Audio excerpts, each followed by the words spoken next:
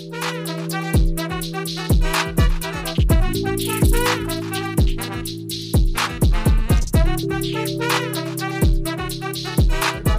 to this edition of Free Thinking with Montel. And I'm so happy that you're here. And I'm so happy to have a guest with us today that's joining us all the way from Moscow. And I want to tell you a little bit about the story. Imagine for a moment that you're a parent of an adult child in his 20s who's got everything like the American dream and going to college and buying a home and a successful career all ahead of him. And then all of a sudden, imagine that all being taken away from him in just one instant because your son has been framed with a crime that he obviously didn't commit. And he's been sentenced to 9 years in a Russian labor camp, having become a pawn in the dispute between the United States and the Russian government. That's the reality for today's guest, who has lived since June 16th, 2019, Joey Reed, who's the father of Mr. Trevor Reed, an honorably discharged former Marine who turned 29 this year in a Russian jail. And today, Trevor's spent his 426th day being held in prison in Russia. And joining us all the way from Moscow is Joey for this edition of Free Thinking. And Joey, thank you so much for being here with us today, sir. Thank you, Mr. Williams. We appreciate you hearing our story. Absolutely. No ifs, ands, or buts. Before we get started, I want to make it clear to everybody that Trevor Reed is an innocent man. And that's why I took on this case last spring, or I didn't take on this case, but I'm attempting to help out this family because this is a young man who was just going about his business, visiting a girlfriend who happens to be of Russian descent, and he was visiting her in Moscow. And this is a long-time girlfriend, not some one-minute girlfriend. He went to Moscow to visit his girlfriend. And while he was there, they had been out at a restaurant. They had been out, drinking a little bit, but, they were headed home. And it very clearly kind of felt like he needed some assistance because he got sick in a car while he was riding home. And when, his friends in the car reached out for assistance, of course, the Moscow police showed up. And when they found out that he was a Marine, all of a sudden, everything kind of changed. They fabricated charges against him for assaulting a police officer. Authorities claim that Trevor grabbed the arm of an officer while the officer was driving the car and caused the car to swerve wildly, endangering the lives of everybody in it. But at trial, Trevor's lawyers presented 59 minutes of traffic camera footage that proved that the car never swerved. And the officer repeatedly changed their stories. And at one point, testifying that they couldn't recall if the car had even swerved. Maybe it was something that they, imagined it happened, but it really didn't happen. And next thing you know, even with the police officers changing their stories, Trevor, an innocent man, and all of a sudden is framed, and the Russian government goes ahead and charges him, and he's now spent time in a Russian prison, basically being kidnapped in order to gain some leverage over the United States in hopes of winning the release of a terrorist and a cocaine smuggler that we have in custody here in the United States. And this is really an abomination. And I do understand that even especially right now, I think plays right into the hands of one of our presidential candidates to help work at freeing Trevor. But I'm not sure if the family's getting the assistance that we need. So again, welcome to Free Thinking, Joey. Thank you so much for being here. Please tell us a little bit about Trevor, the man. Tell me about your son. Well, again, thank you for having me on your program. Trevor, I love Trevor and his sister Taylor, more than anything or any person in the world. Trevor is a good person. We believe we did a good job raising him. He has good values. He was an Eagle Scout, and he personifies a lot of the traits, the laws that Scouts follow. He's trustworthy. He has a very good sense of humor. He's very witty. Even in the courtroom, there was a time where the judge asked everyone what day were they available for the next hearing. Asked the translator and the attorneys and the prosecutor, and Trevor raised his hand and he said, "Your Honor, I'm available anytime."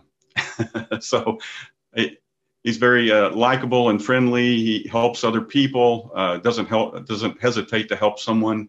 He's very intelligent. He didn't do well in school, in high school. He just never liked his studies, but once he got out of the Marine Corps and went back to college, he's a straight A student, and he loved it. So he was excelling in college, and he's just he's a good son and a good person. And was he deployed to the Middle East during his stint in the Marine Corps?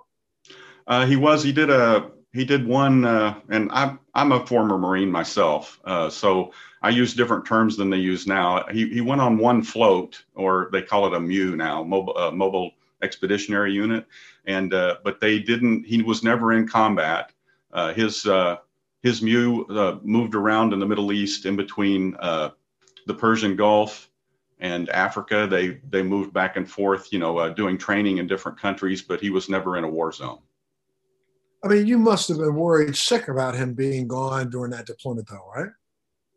I watched international news and certain websites where you could kind of track where they were located, just to kind of keep track of where he was at and what was happening in that region. Yes, we were worried. I mean, and I would think that right now you are coming to us right now for Part of Free Thinking from Moscow. You literally moved to Moscow in September of 2019, and has to have been. What's that like for you? It was very different initially, because not very many people speak English here. There's no reason to, like in a lot of other European and Asian countries. So it's sometimes difficult to communicate. But I will say this: it's very refreshing to find that people. Anywhere I go and I need to communicate and I try to communicate, people they're always eager to help you and try and communicate in some form. So now I've learned to, speak, basic, hello, thank you, I need this, how much is it? Those kind of things. Do you have a menu in English? I don't speak Russian, basic, so I can basically communicate. And now everyone has a translator on their telephone. And other than that, the people here are very similar to Americans. They seem to have the same values, the same, anyway, in fact, they're, in a lot of ways, they're friendlier than in some major cities in the United States. There's a lot of things that are different as far as the infrastructure, the way the roads are, the telephone system, and some different, there's things just kind of different, but I've become, used to them now. So it's not as odd or as hard to navigate. So, well, let's back up for a second. Why don't you take us on this journey? When did you find out that Trevor was in trouble? Lena, Trevor's girlfriend, fiance, she called me when they arrived at the police station, because her and the people that they were riding with, they followed the police car to the police station. And they also witnessed that the car never swerved or acted erratically. And then she was at the police station, I'm guessing, for about an hour. And the police finally said, and she called me from there. And they finally told her, look, come back about 9 a.m. and pick him up after he's sobered up. And how did Lena describe that evening? Take us through the beginning to the end of the evening itself, at least from what your perspective is. What I understand is that they were at a birthday party that was for her and for another person that worked in the same law firm where she works. And I believe it was outdoors, and it was either in a park or in a yard. So it wasn't in a bar or a restaurant or anything like that, to my knowledge. And everyone was toasting vodka. And Trevor believed, this is what he told me later, is that it's disrespectful if someone toasts you, like they toast to the United States or they toast to Russia, and you say no, then that's very disrespectful. And so he was toasting with people, and he said he doesn't remember anything after like the 5th or 6th shot of vodka, which he, I think, now describes as cheap vodka. And so then Lena said they caught a ride with someone that was going the direction of her apartment.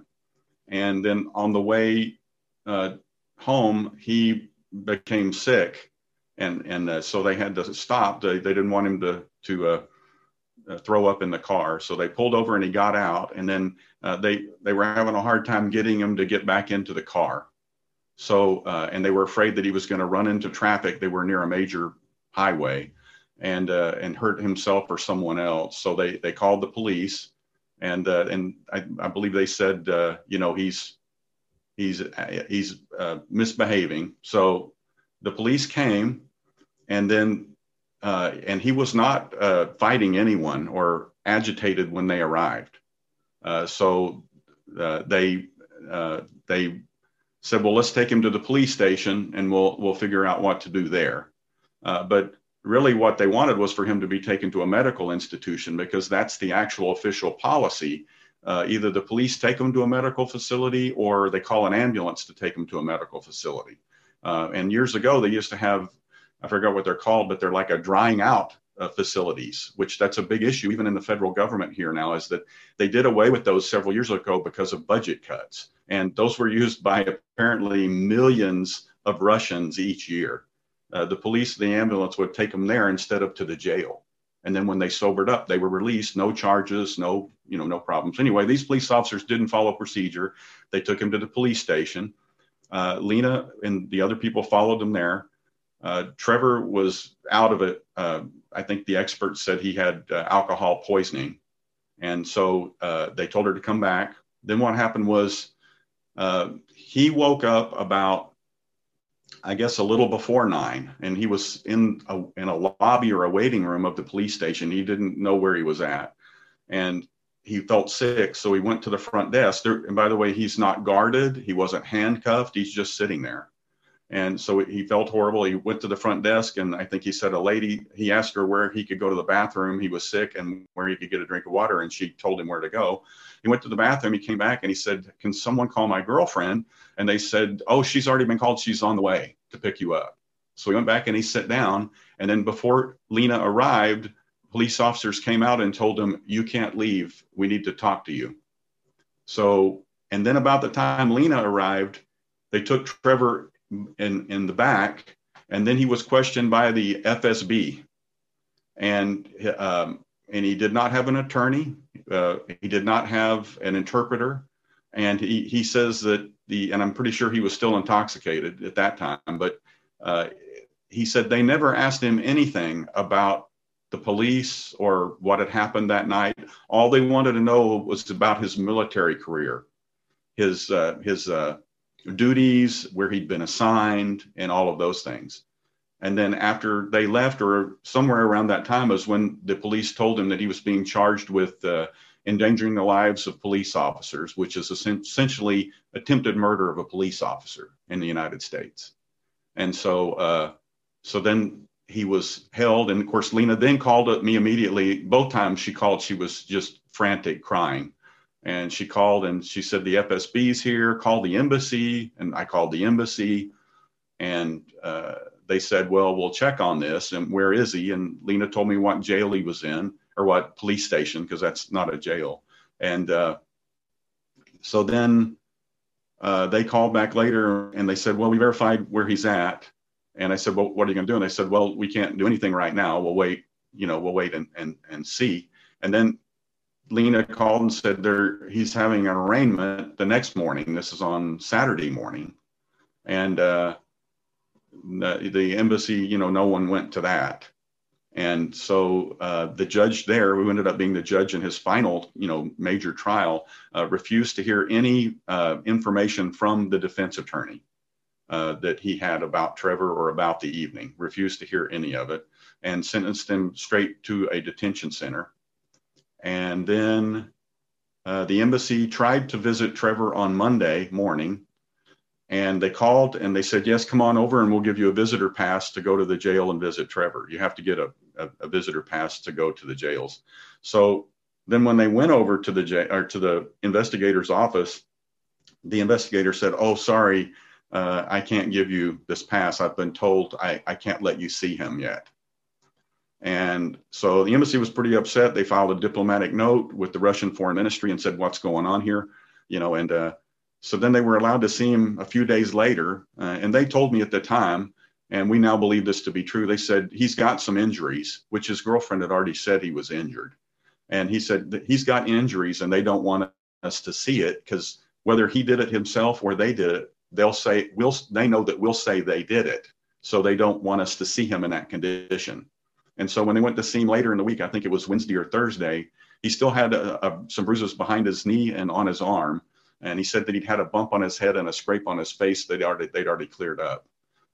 So that's the initial activities that happened. He explained to you where the injuries came from? He has no memory of the evening. He doesn't allege that they did it. Because the police alleged that he was hitting his head on the bars or a filing cabinet or something of that nature, which, by the way, in the trial, one of the police employees that works in the police station, a supervisor, she said that Trevor was not placed in a cage at the police station. And they asked her why not. And they said, well, because he wasn't a violent, suspect. But they said he was acting erratic, and we don't know that he wasn't. We're not claiming that he wasn't. He was very intoxicated. But anyway, so he has no memory of how he sustained those injuries. So, I mean, how many trials did he have? Was it just after that, the arraignment, then he went, how does that court system work? Did he go to a trial where they literally allow the defense and the prosecution to make their case? So initially, and it's obviously the law enforcement and judicial system are different here. There was an investigator who worked for the police department, but after about 2 weeks, the case was taken over by an investigator from it's called the Investigator Committee or Investigator Bureau. It's separate from the police department, and so. He began his investigation, and about the time I arrived in September of 2019, we had an appeal over his method of detention. In other words, him being in jail versus having house arrest or bail. We went before an appellate judge in Moscow City Court, which is it's basically like a state court here because Moscow is 12 million people. It's a big court system. So. That judge, after he heard all the information from the defense, granted bail, which the embassy said they would never do. And the defense attorney, one of them, she was jumping up and down, yelling, but she couldn't believe that he granted bail. And he granted bail for 1 million rubles, which is about $10,000, $15,000. And it was unrestricted. In other words, he didn't have to stay anywhere or, not leave his house or anything. So he granted that, and then of course we had to pay it.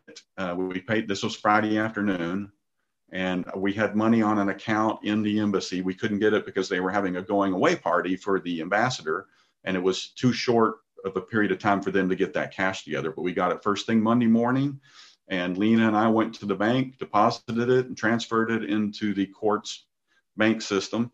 So that was paid. But about that time on Monday or Tuesday, the prosecution appealed the bail. And then we were taken the next week in front of the highest court in Moscow. There's a panel of like 8 judges, and there's the senior judge in Moscow.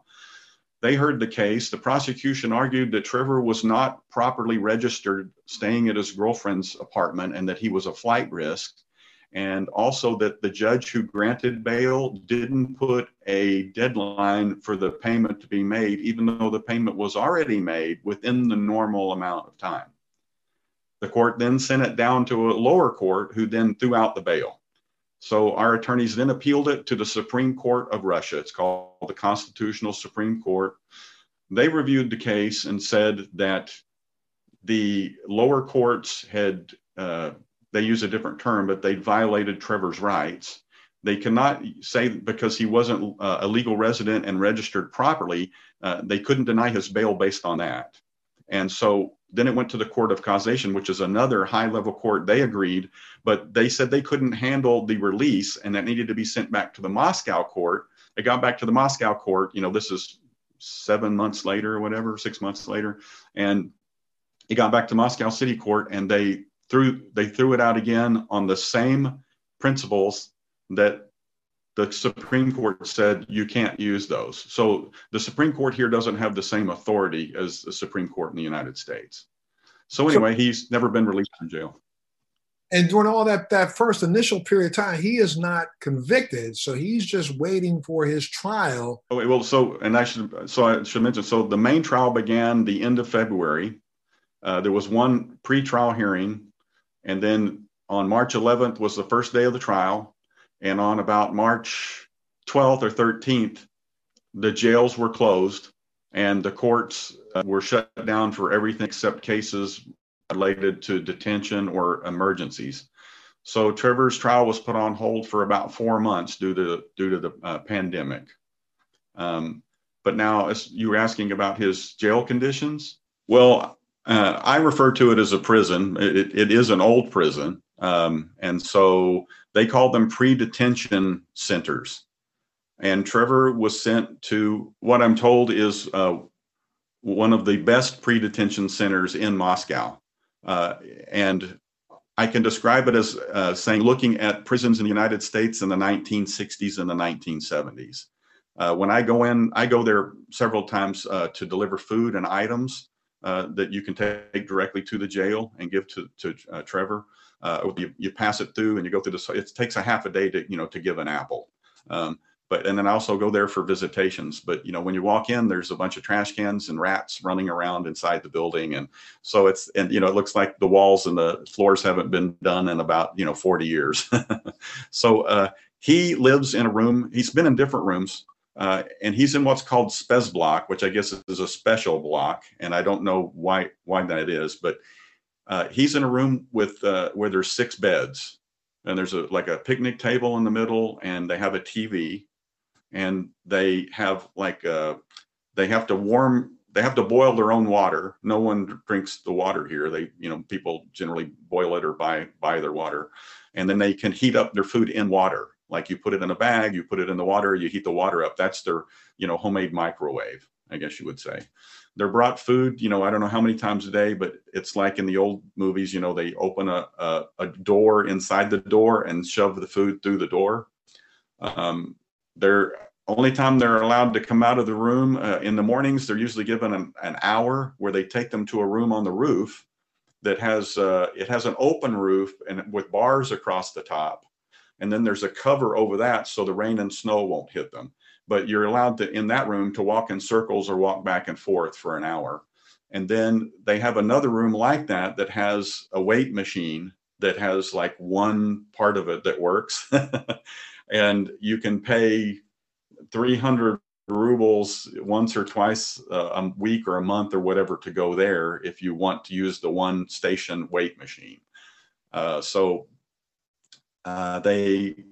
said the food is a lot of times goulash type of food, and he doesn't complain about the food, but we try and bring him or send him extra food. He has made us feel a difference in the prisons here and the prisons in the United States, and this is very profound. Is he told us right off the bat when he got there, someone that's related, involved with the mafia, which is in all the prisons, they immediately tell him what the rules are, and that the rules are there's no fighting, there's no violence or aggression or anything towards other inmates, or then you will be in trouble with the mafia. It's not so much that you're afraid, of the guards, although we've heard of other people that have been mistreated by guards, but Trevor never has been. And I want to make that clear. But so Trevor said, look, there's no fear of being hurt here, being stabbed or killed or anything like that. And he's told us that he believes the reason for that is because so many of the people inside the prison are innocent. They're not criminals. And when you meet the families of these people in the lobby, the ones who speak English, and it's a common story. There's many people who are in prison here for minor crimes, or they are there for some sort of supposed fraudulent business practices. And so it's a lot of the people, the percentage of innocent people in Russian jails is far greater than that in the United States. Now, what's his state of mind? It's been up and down, during this time. There was a period of 4 months where we were able to write to him, but and by the way, all of our communications with him have to be written in Russian, and they're sent through an email system, and he has to handwrite his replies in Russian, which was difficult initially because he couldn't write Russian, or he wrote very little Russian. He'd had very little Russian, language training. And it's gotten better, obviously, since he's been there. But So the embassy did not speak to Trevor for 6 months. And we were kind of concerned about that, because that's one of their primary functions, is to make sure the health and welfare of prisoners inside foreign prisons. And so they had not seen him since February, until I think it was June or July. They spoke to him on the phone. And so part of that was the jails were closed now, and we argued, well, the jail is closed to families, but it's still open to attorneys. The attorneys were going to visit their clients in the rooms where families normally went, where there's no direct contact with them. There's glass and bars, and you can't, touch them. You couldn't get the virus. And so we were kind of arguing, well, if the attorneys can see him, why can't the embassy see him? But that didn't happen. And then then there was problems getting a phone card to Trevor so that he could make a call when they would allow him to, and the judge would give him permission, which, by the way, many prisoners are allowed to make phone calls on a regular basis to their families, much less to an embassy or their attorneys. And Trevor's never been given that right. And I should also mention, one of the Russian prisoners that's in the United States, the arms dealer, apparently he was allowed to call Russia every week until recently, when something happened and they changed his privileges. But I'm thinking, and the Russian embassy and his wife made a big deal in the media that they'd lost contact with him. And then when you looked at it, they hadn't spoken to him in 8 days. Our embassy didn't speak to Trevor for 6 months.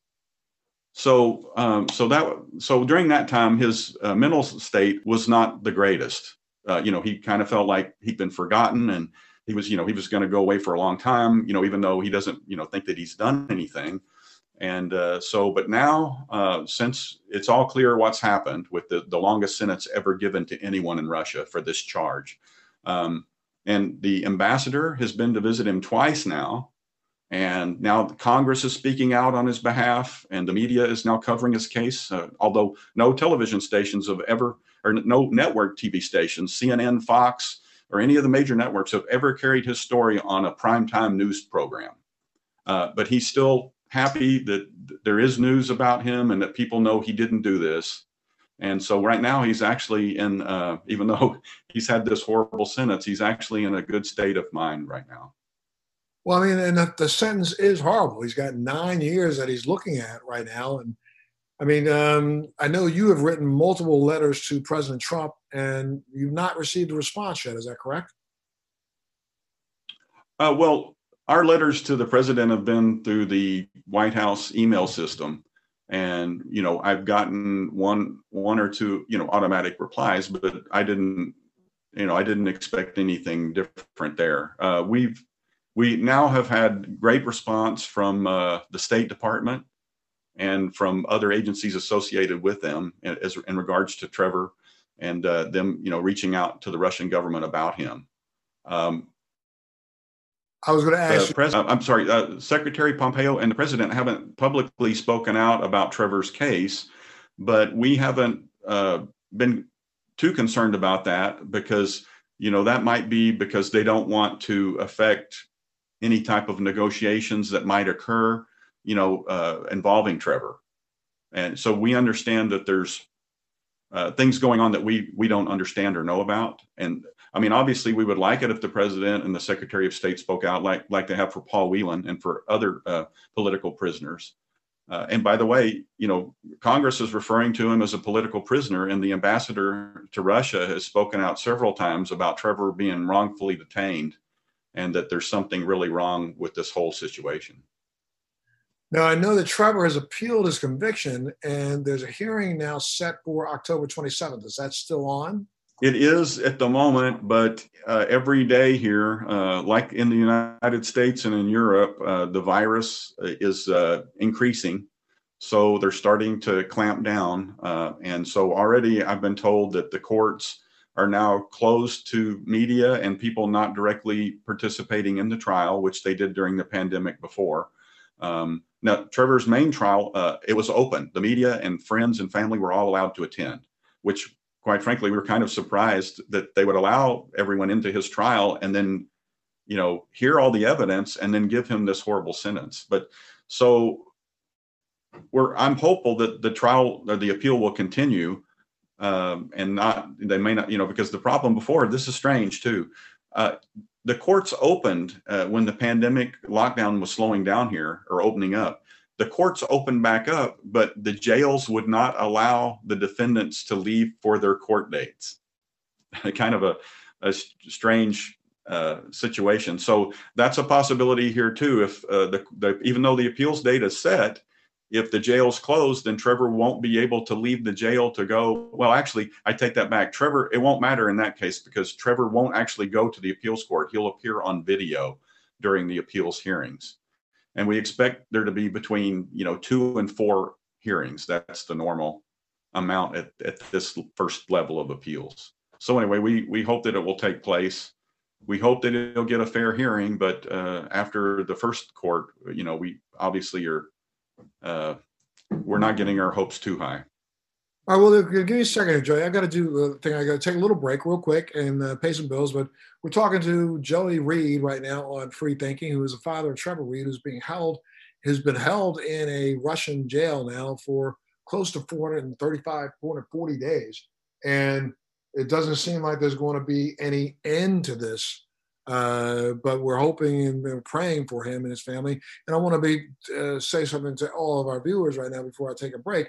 Is I want people to be aware of the fact that the Reed family has a GoFundMe page. And let me remind people that this family has been fighting international legal battle on behalf of Trevor for now, close to a year and a half. And the bills are mounting up and they need your help. So please, every bit helps, every bit counts. If you can reach out and give something, give it today. And all you have to do is go to the URL that is www.gofundme.com/free-Trevor-Reed.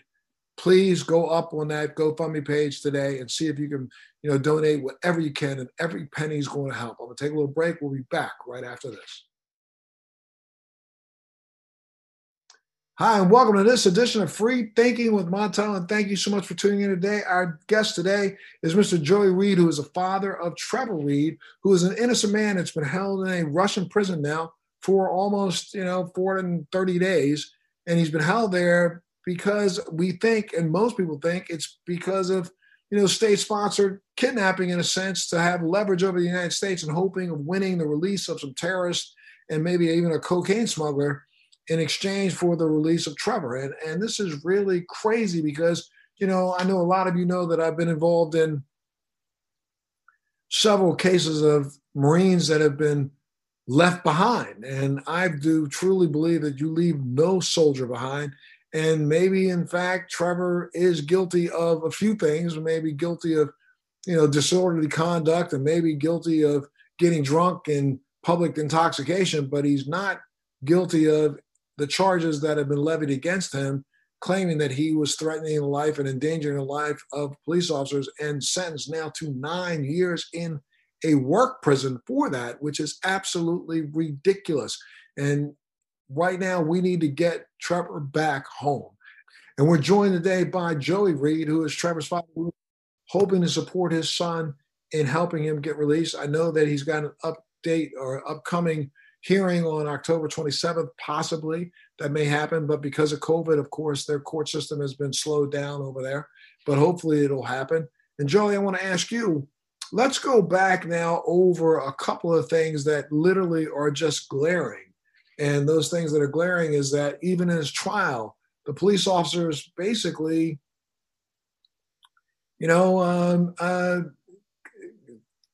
turned their testimony around multiple times. And we find out that videotape even, showed clearly that the car that he claimed to have grabbed the wheel in that swerved never swerved at all.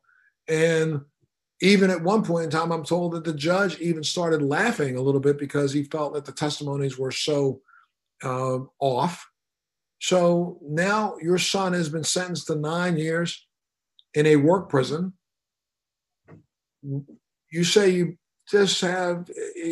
aren't really that hopeful of there being a change. Do you think that Trevor's going to have to spend 9 years in prison there? Trevor believes that he will be here for another 7.5 years.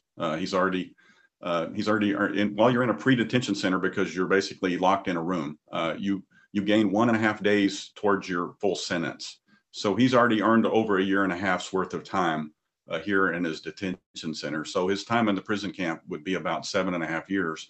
And at this point, Trevor believes that he will be here for another 7.5 years unless the United States government is able to intervene and work with the Russian government to solve the problem. And Montel, if I could say this, we don't dispute that Trevor was intoxicated, and we have nothing that indicates that anyone did that intentionally or that he was drugged, but we know he was intoxicated. And what a lot of people that we've heard from in the United States say is, well, that's what happens when you get drunk in Russia. And everyone gets drunk in Russia. I mean, they serve alcohol at McDonald's and Burger King. They serve alcohol everywhere. People get drunk all the time. That is not a crime in Russia. So this isn't like, people thinking, oh, it's Russia and oh, he shouldn't have gotten drunk there. Yeah, he should not have gotten drunk, and he should not have gotten drunk as he did. But it is not a crime. And let me give an example. There's another case in Russia about 10 years ago where a drunk man was being taken to a hospital, not the police station. And on the way to the hospital, he grabbed the driver's arm, and the other policeman tried to stop him. And the man he attacked the police officer, and he hurt the police officer's eye. He actually injured him. That man was charged with level 1 and paid a fine and was released. So our argument is, we need to let people know that he's not. This isn't just they send everyone to jail for 9 years for being drunk in Russia. That's not what happens. He's being treated differently, and he's not being treated differently in a good way. As far as the police officer's testimony, in their written statements initially and in their verbal testimony to the investigator, which was documented, and I have copies of all of it, they said that he grabbed the driver's arm and the car swerved wildly into the other lanes, and they had to slow rapidly because they feared the car would turn over. So it wasn't like, oh, it swerved a little bit. It was like a major thing. And then in court, and by the way, so there's some key things about the evidence. The defense team went and legally requested the traffic videos from the area where this happened immediately the week after the incident. They obtained them, and then they sent them. They hired government experts to review them and analyze them.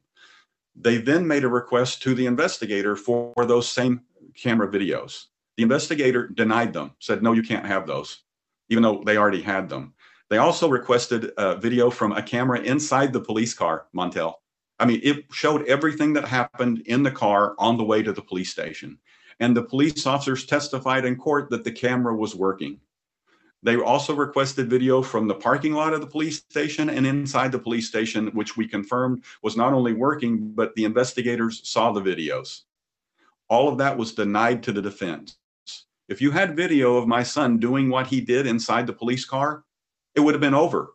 My son said before the trial started, if there's evidence that I did this, I will plead guilty and I will take my sentence. They hid all of the evidence that would have proved their case if it had happened. And then when they found out that the government experts had already looked at the video and analyzed it, they had to allow it in the trial. So once we showed that to the police officers in the trial, then they tried to say, well, maybe the car didn't swerve. And then they said, and maybe we just slowed down. And then the experts testified, no, the car didn't slow down in that area. It sped up.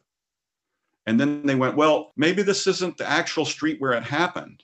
And they went, and the defense said, well, you testified here, you wrote here that that's where it happened. And then in the investigator's case, where he went out and did a study, is this not your photograph standing in front of a street sign on this street saying this is where it happened? Well, yes, that's my picture. And then they go, so what's your answer? And they go, well, I really don't remember. And the judge laughed. All the reporters in the news in the courtroom laughed. And that happened several times where when they were nailed down to the facts, then they would go, oh, I don't remember. So at this point, we don't believe anything that the police officer said. But then what makes you think then, and what makes anyone think that Trevor's just being held as leverage in a release for quid pro quo for some Russian detainees that are being held in the United States. Has anybody ever brought that up? Anybody ever said anything about that? No, sir. Our government has never said that directly to us, and the Russian government has never said it. Paul Whelan said that they told him from the very beginning that was the reason he was being kept. They have not told my son that, but again, my son is in a different situation because we don't think they targeted my son. We think that my son became a target of opportunity. Him coming to the police station intoxicated, and the FSB seeing him there going, well, maybe let's hold on to this person. But the United States Embassy obviously was not, I don't think was sure, and I'm speaking for myself here. I don't think they were sure of what was going on here, but they did send a representative who we were very thankful for to every one of the trial hearings. And he was reporting back to the embassy, and I'm sure he was reporting that, it's a sham. And then all of their questions were pretty much answered on the final sentencing day when the judge gave him the longest sentence of any person in Russia in the last 12 to 20 years. So that sent a clear signal that, yeah, this is ridiculous. A newspaper in Moscow today, the headline or the lead quote in the story is, American student sentenced to 9 years for bruising a police officer. And he's in the same prison with murderers who've received less time, and a famous Russian actor who's just been sent to prison in the last month. And he's in that same prison. He killed a person in a DUI accident, and he only got 8 years. Now, the Russian embassy in the United States has posted on Twitter that sentences for attacking police officers in the United States are much greater than in Russia. And that may be true, but we're looking at Russian law. And the fact of the matter is that people who have stabbed police officers knowingly and intentionally trying to harm them have gotten shorter sentences than my son. Absolutely insane. So now what do you think, though? What do you think, Joey? I mean, do you think that your son's going to get a chance to get out? And of what value is it to hold him in prison for 9 years? I mean, okay, so let's say that his appeal doesn't go through. I don't understand why the Russian government would want to hold him for 9 years for something as simple as being drunk.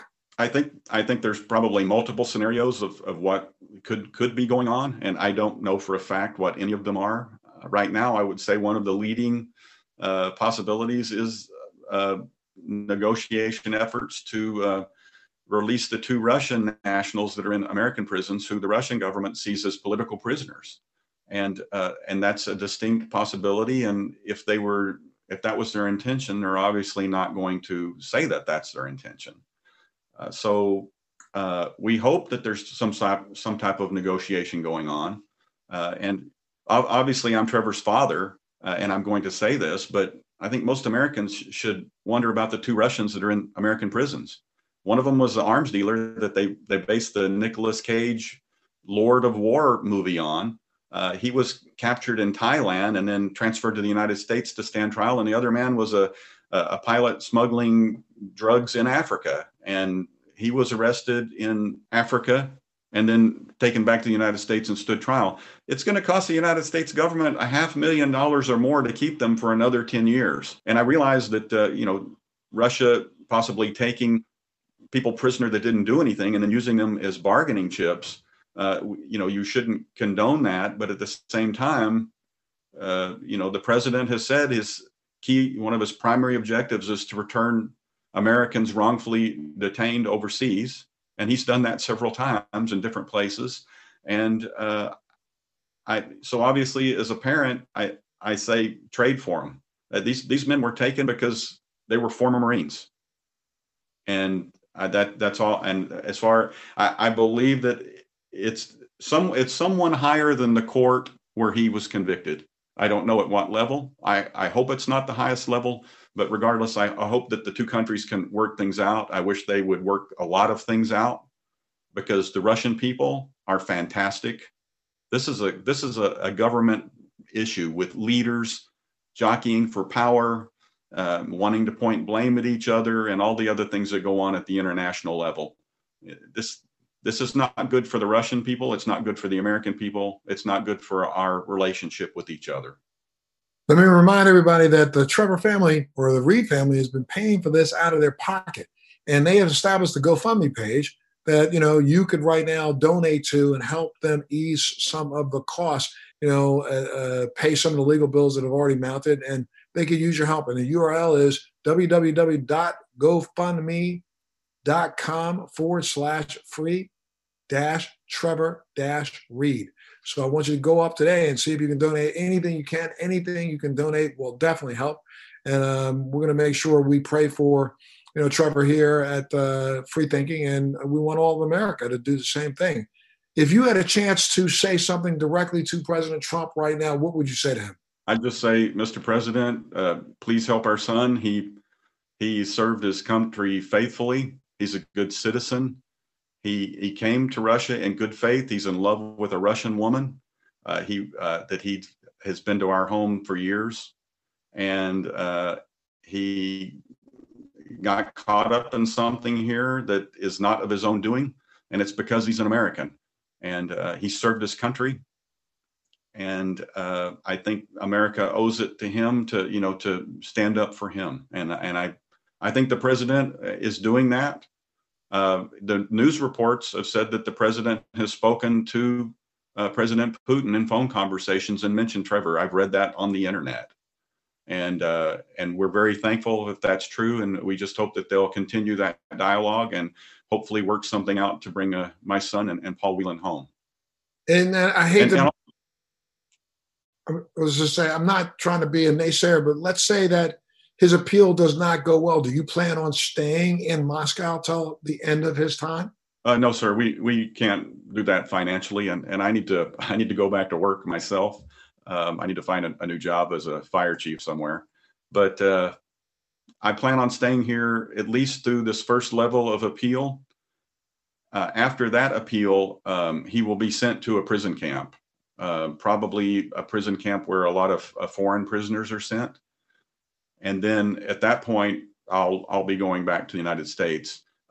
We will continue with appeals to the Court of Causation and into the Supreme Court if need be, because the Supreme Court, we believe, is more open to, like the United States, they base their decisions on the written constitutional law.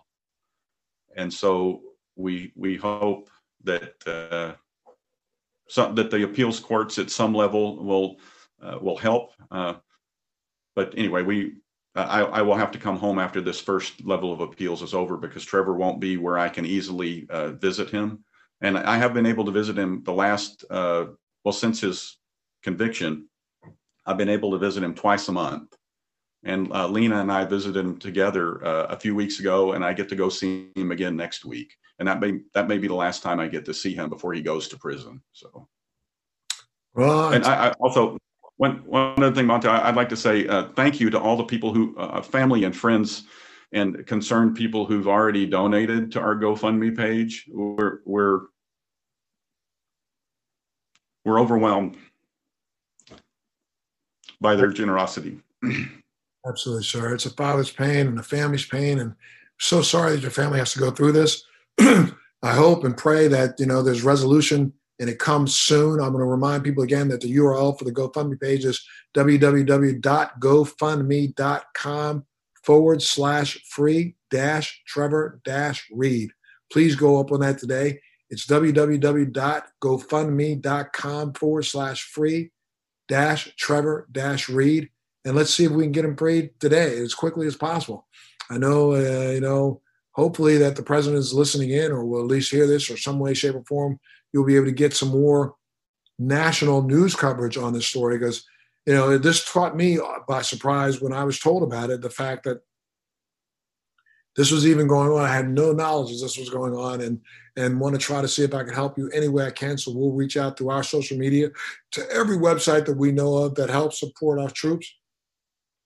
And I think you said it extremely well. He's served us, he's defended and stood up for us, and now it's time for us to stand up for him. So I got to say thank you, Mr. Reed, for being here and being this part of the, Free Thinking with Montel. And please let your family know that we're praying for them and praying for Trevor, and we hope that this goes well and he gets out after this first appeal. And maybe smarter minds will prevail and calmer minds will prevail, and they'll let him get out without having to go through some international trade for other, criminals who literally deserve to be where they are. But like you said, I mean, do we want to pay the fee to hold them in prison when we could just trade him for one of our own and let them come home? Thank you so much for being here today. And thank you for tuning into this edition of Free Thinking with Montel.